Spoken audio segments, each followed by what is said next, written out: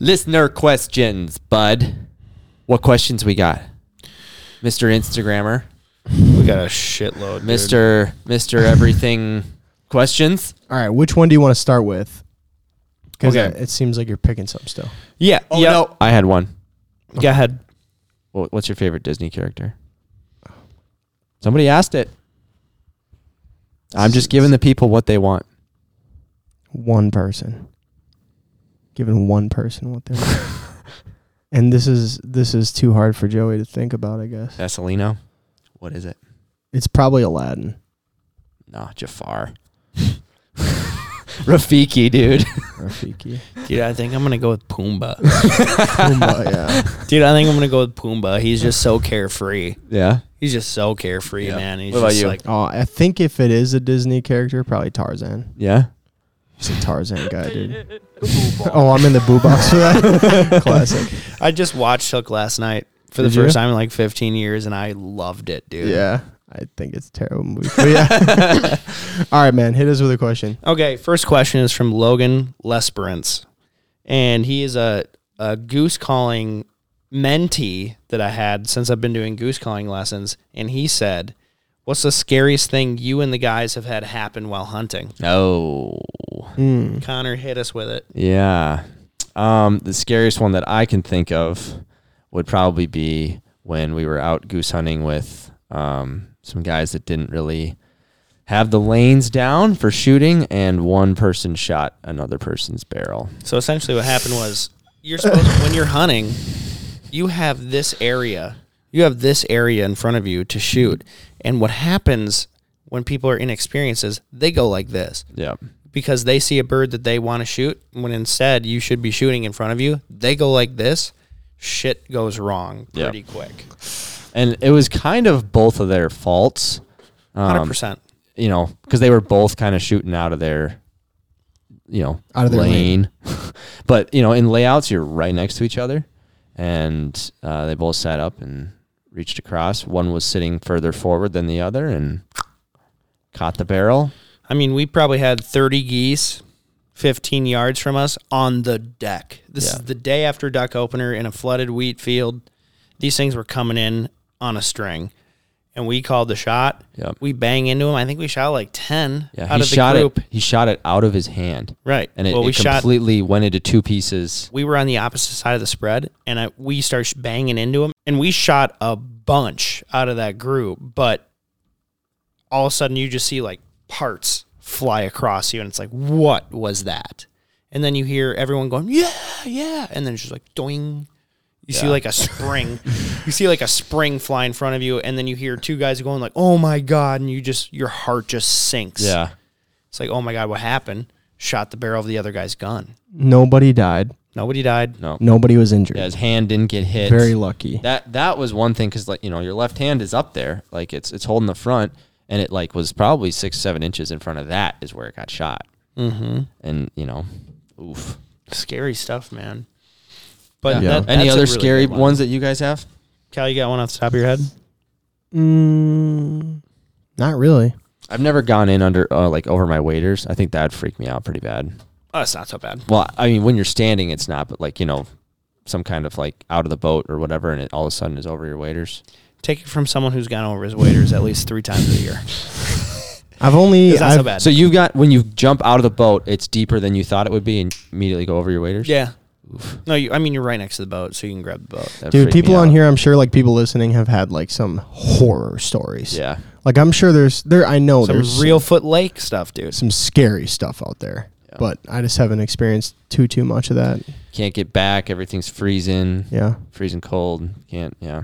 I don't know. I just came up with like 6 or 7 Dude, stories. it's kind of weird. I was just going to say one thing that's kind of crazy to me is like every time we hunt, especially when we hunt with like new people, I don't even like really say a whole lot about like every time we're hunting, should I be like, hey guys, all right, so everybody's got a lane. Everybody shoots in a lane. Nobody shoots until I say kill them. No, but you know what I mean? Like it's kind of an interesting thing. I should probably do a little bit more on. I mean, but if they're inexperienced, for sure. yeah. But if you're just hunting with buddies, I understand that. Yeah. The scariest one that comes to mind is when I got shot when I was like 5. I was in a pit. I was in a septic tank buried in the ground. where they cut off like the top half. It's a property that my dad and I managed back in the day. And we had these gun holders hanging out the front of the pit. And then you just like have these lids that with like grass covering it, whatever. And one of the holds broke. Shotgun fell. Shotgun shot. And it shot on the ground and it bounced off that wall of the septic tank and hit everybody. And I had like 3 to 5 BBs in my neck as a 5-year-old. Now, that was really scary. Do I remember it a whole lot? No. Now, it didn't, like, I don't have any scars on my neck or anything. It was just like kind of purple. Like some hit me in the neck. Nothing like, I think like 2 went into my skin, but it was just bleeding a little bit where you can like touch it and there's barely any blood on your hand. But like, that's some scary stuff, man. So yeah, you like, got lucky. You got lucky that it bounced off the ground and then off the wall before it hit you.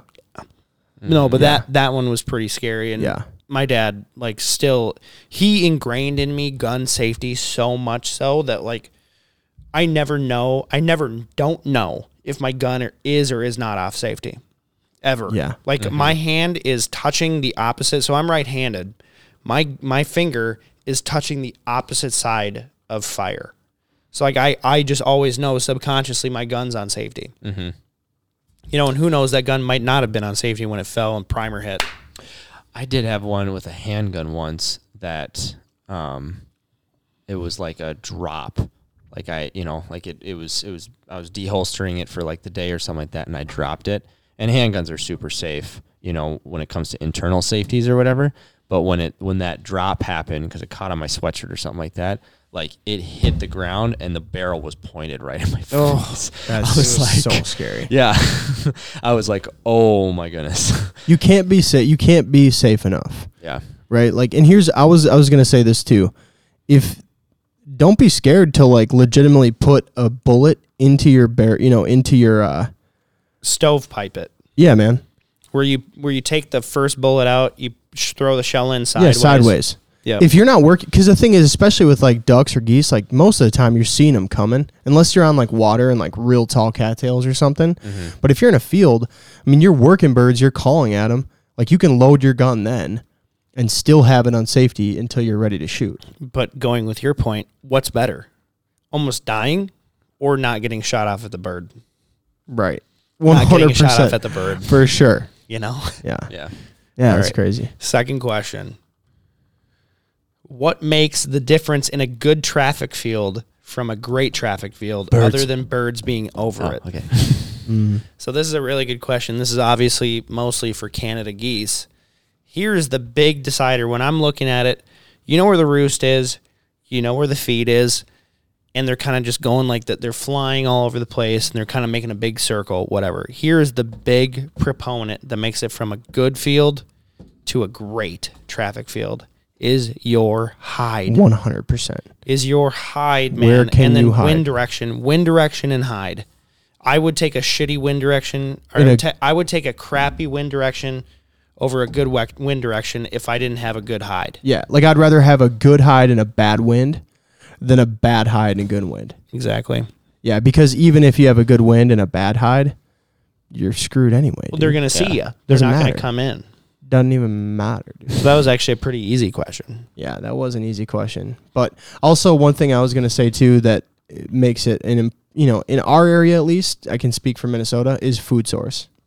Right? So like if you have a cornfield here, it's definitely going to be better than like wheat or alfalfa. Yeah, depending on the time of the year, but like alfalfa, it's going to be better than alfalfa. I tell you that much, guaranteed, bud. You know. I disagree. I totally disagree. So with a cornfield, stalks can be 2 feet tall or they can be carpet, you know? Yeah. And if they're 2 feet tall, they have a harder time landing into it. No, let me finish. They have a harder time landing into it. Whereas a bean field, it's got that lightish yellow color, that like a maroonish color, whatever color beans are, you know? It's flat. Your decoys are popping. And they can see your decoys a lot better than they can in a chisel plowed cornfield or even in a normal cornfield that's not chisel plowed yet. And you have bean fields hide. Bean fields, well, an edge hide, but bean fields are superior in traffic hunting because you have so much more visibility of your decoys being able to be seen. All right, man. I mean, I'm not talking about like, oh, did your field get screwed and there's 2 feet of corn stalk still sticking up? Like I was talking about, like if you have, I don't know, whatever, man. I disagree, I guess. No, like but if you have a well plowed cornfield that's not chisel plowed, I'd take that over a bean field every single day of the week. But whatever. No, the difference between a corn and a bean field is corn, they are going to eat. Beans, they might not eat. You know, just because what are ducks and geese more feeding in? Corn or beans? It's corn. So Well, you give them both, beans and the kern. beans in the Beans kern. in the kern. Shoot but, them beans yeah, in the corn. In the kern.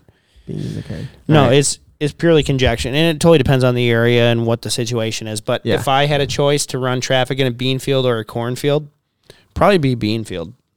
Oh, wow. I'd absolutely disagree. The visibility is incredible. Your decoys pop. It's incredible.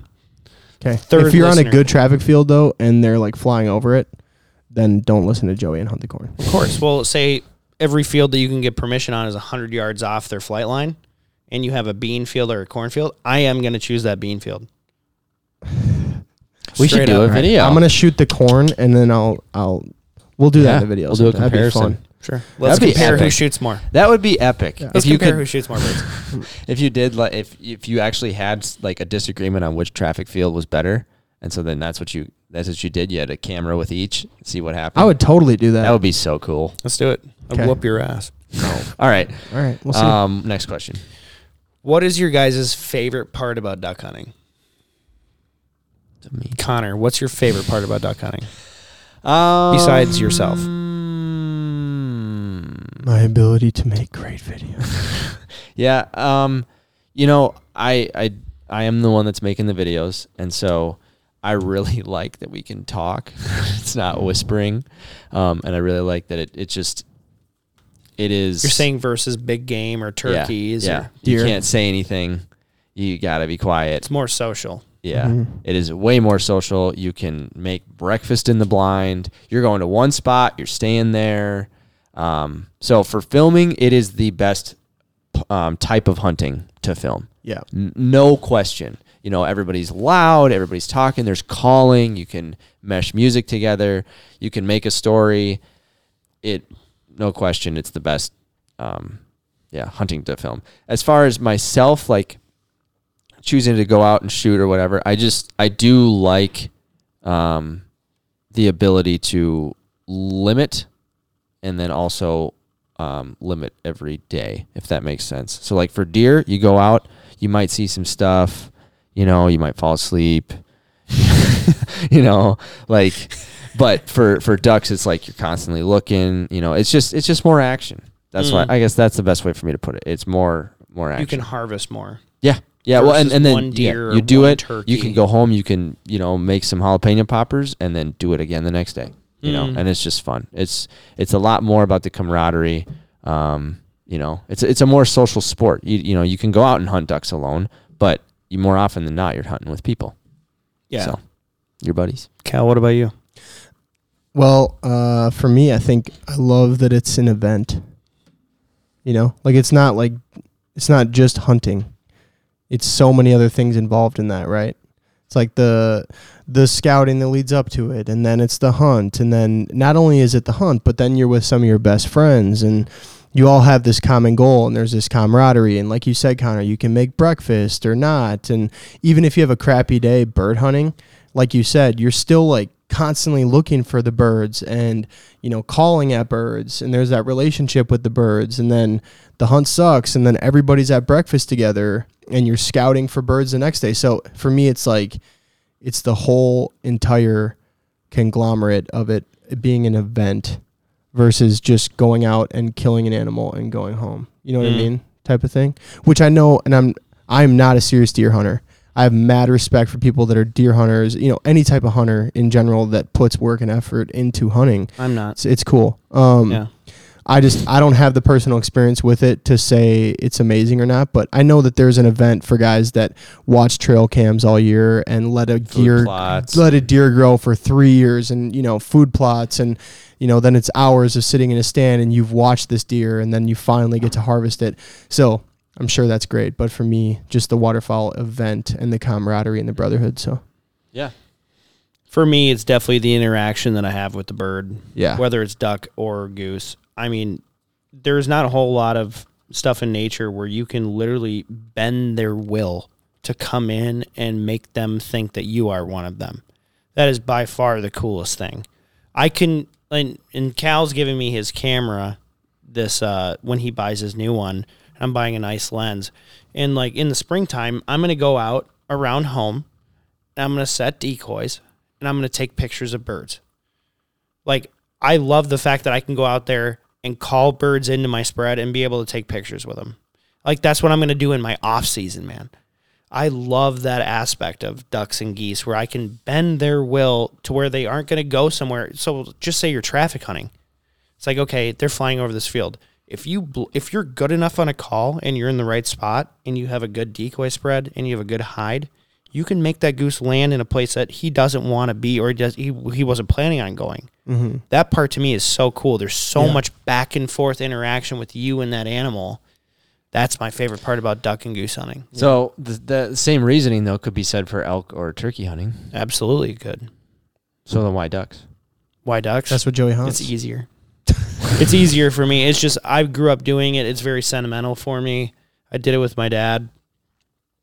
And I can do it in my area. I can't elk hunt where I'm from. Right, yeah. I didn't grow up doing it. I know nothing about elk hunting. Mm-hmm. So, and you can shoot more than one a year.